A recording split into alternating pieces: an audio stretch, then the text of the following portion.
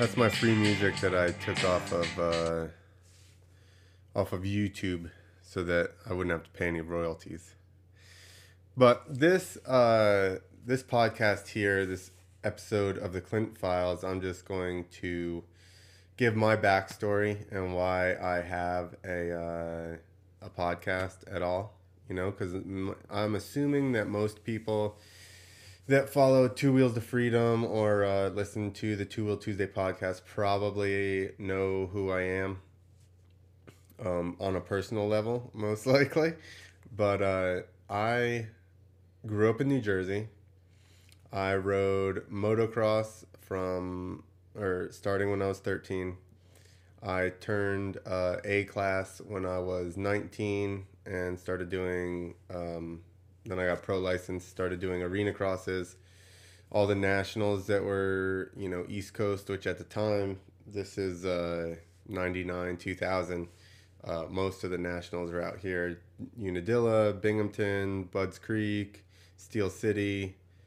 Those are all the ones that we normally did. I did do Troy, Ohio one time.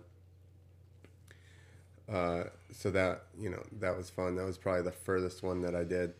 But then after that, I had gotten offered to do some monster truck shows, freestyle in them. So I went down and tested the ramps out and could actually do some tricks.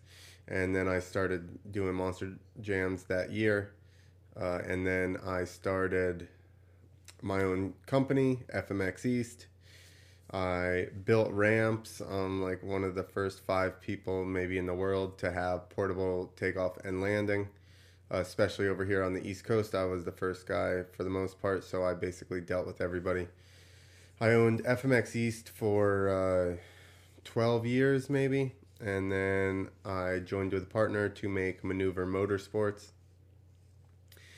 And I think that, all that, the companies that I ran are probably an important part of the story because I've never felt like I had a bunch of fans or anybody gave a shit what I was doing or thought or anything like that. So that's why I always built companies so that I could promote a company or a brand and basically be like, my team, FMX East, is the best.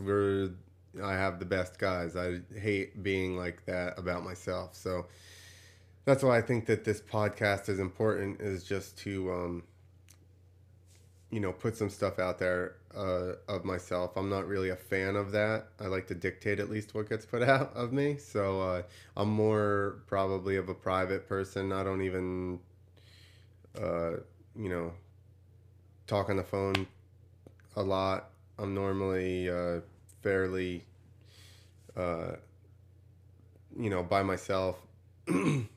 And so I think that that's probably been a problem, obviously, with branding myself. And that's why I only have like 1,200 friends on Instagram, because I never even really, just promoted me. So the reason I bring this up is because when I started this whole thing, I'm thinking, who the hell cares what I got to say? Who am I to have a podcast? But I guess who I am is somebody that really, really, really loves dirt bikes and did do it for a career for 16 years and has learned some things, whether it be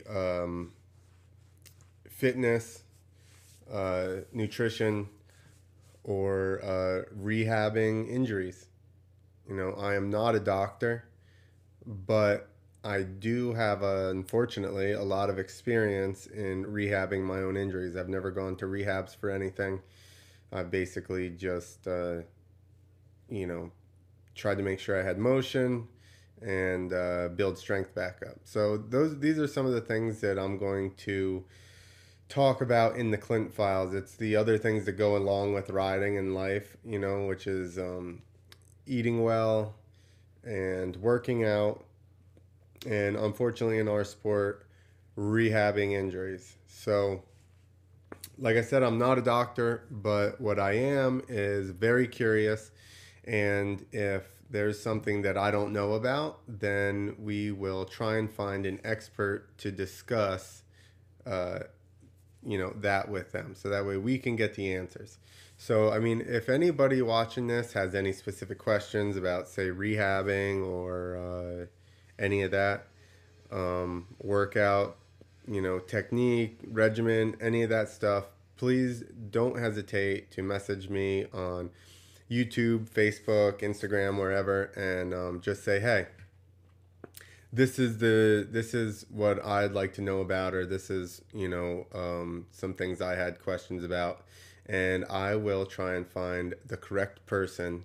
I'll give you my thoughts, or what I think if it happens to be something that I have dealt with, but I will at least find the appropriate expert so that they can give us the correct information. And I know some people might be like, "Oh, rehab, whatever from whatever injuries." I'll give you a quick list here. I broke my tib fib when I was 9. That actually required like no rehab that I remember because I was 9. And then I broke pinkies, wrists. I did my wrist and my ankle at the same time. I did my T5 vertebrae in the middle of my back, got a compression fracture in that. Broken collarbone, third degree separation in the shoulder. I tore my rear deltoid off of my other shoulder. I also destroyed my rotator cuff. Broke my femur up in my hip. Bruised my kidneys. And don't remember 24 hours from that one. So that I couldn't, they wouldn't do my shoulder until I got off of crutches for my leg. So my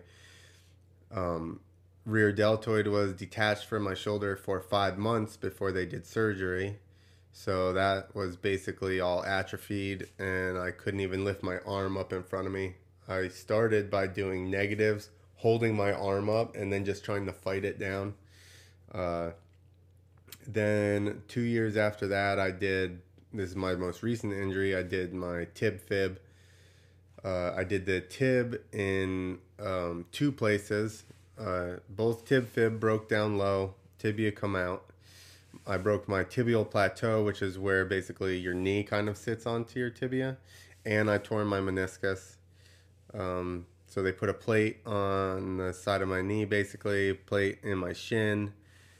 Then I got an infection.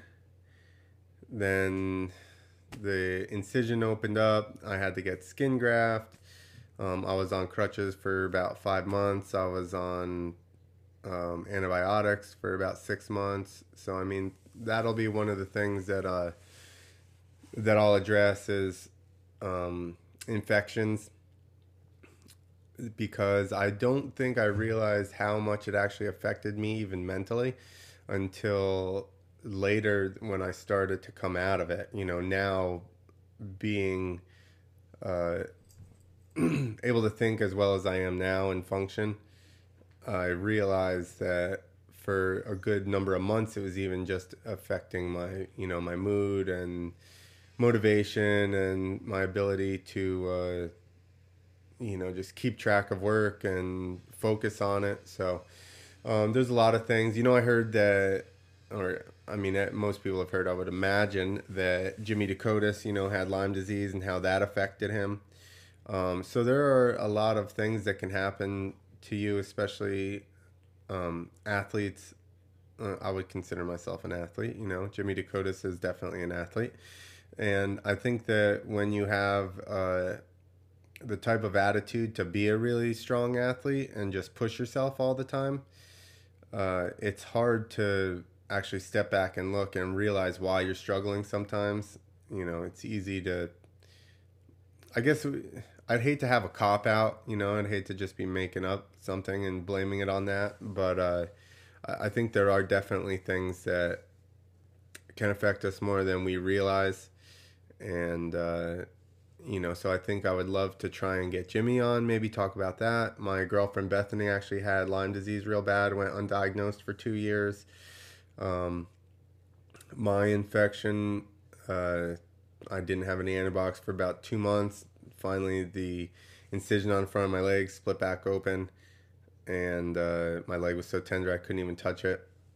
So we'll address a little bit of that too. Some things that can happen to you, along with just getting hurt and just trying to do the actual rehab on the actual joint or whatever it is, and working out and gaining muscle. So I'll also start to, again, I'm not super public, so I don't like to put everything out there, but I'll start to address just even my workouts because with being on crutches for so long and having the infection for so long and being on antibiotics, you're just very tired and, weak. And I ended up losing a bunch of muscle and, didn't have motivation. Then when I started getting back into working out, it was crazy because I'd been hurt a bunch before, but I'd never gotten knocked down the way that this one did with the infection, I guess, compounding on it. So, to begin to work out, man, I could only work out for like 5-10 minutes at the beginning, and then I would be super tired. And then on top of that, I'd be sore for an entire week if I actually did try to push it. So, out of the woods kind of on that, I am able to push it. I do get sore easier and I stay sore for a while, but I'll address, basically building up and just trying to get yourself a base for fitness and, going from there. So I hope uh, everybody enjoys this and getting to know a little bit about me. If I can't imagine that you found this podcast and don't know what the website is, but the website is Two Wheels to Freedom, all spelt out.com. Also on Facebook, Two Wheels to Freedom, and on the website I have some Amazon links up there. If you guys could click through there and buy some stuff through us, to generate a little bit of money, maybe make podcasts better, maybe not sit in the living room, you know what I mean? Have like a studio or something, or be able to fly to events and actually cover the events there and interview people there. I think that would be sick. So also we got a Rage On site. So basically I'm just making silly shirts on there, but it would be super sick if you guys would buy some of that as well. If you see anything that you like. So like I said, if you have any questions, anything you want to address, feel free to message me. I will try to address it on the podcast. And if not, then just enjoy listening. And I hope that eventually at some point we touch on a subject that helps you with whatever it is that you're trying to do. Ride faster, look sweeter for chicks, whatever it is. I mean, it's all part of life. So everybody, thanks for listening. It's a short one for you, just a little background. And check out strokerindustries.com. Please, people, buy emoticons. Moto emojis for your iPhone. Okay? Yes, they're a little bit big. Yes, you have to press and copy them and then press and paste them into the bar. And they don't show up on, Instagram and stuff like that, Facebook, but no non-native emojis show up on Instagram, people, or Facebook. Otherwise, when Kim Kardashian sold like millions of the Kimoji apps, you would have seen them things everywhere, but you didn't because that's not how it works. So please, let's all stop being silly and trying to get sponsored by everything and buy some shit and support some people that also love to ride dirt bikes and love motocross and are trying to make products like emoticons and put out content like these podcasts. So that's my rant. Everybody, thank you. I have been slacking on doing the Clint files, but I'm going to try and get on it now that I got it out. I felt like I needed some background as to who I was and why I felt like you should listen to me talk about anything, which you don't have to. So, but thank you, and I will talk at you soon unless you message me, and then we can talk together later.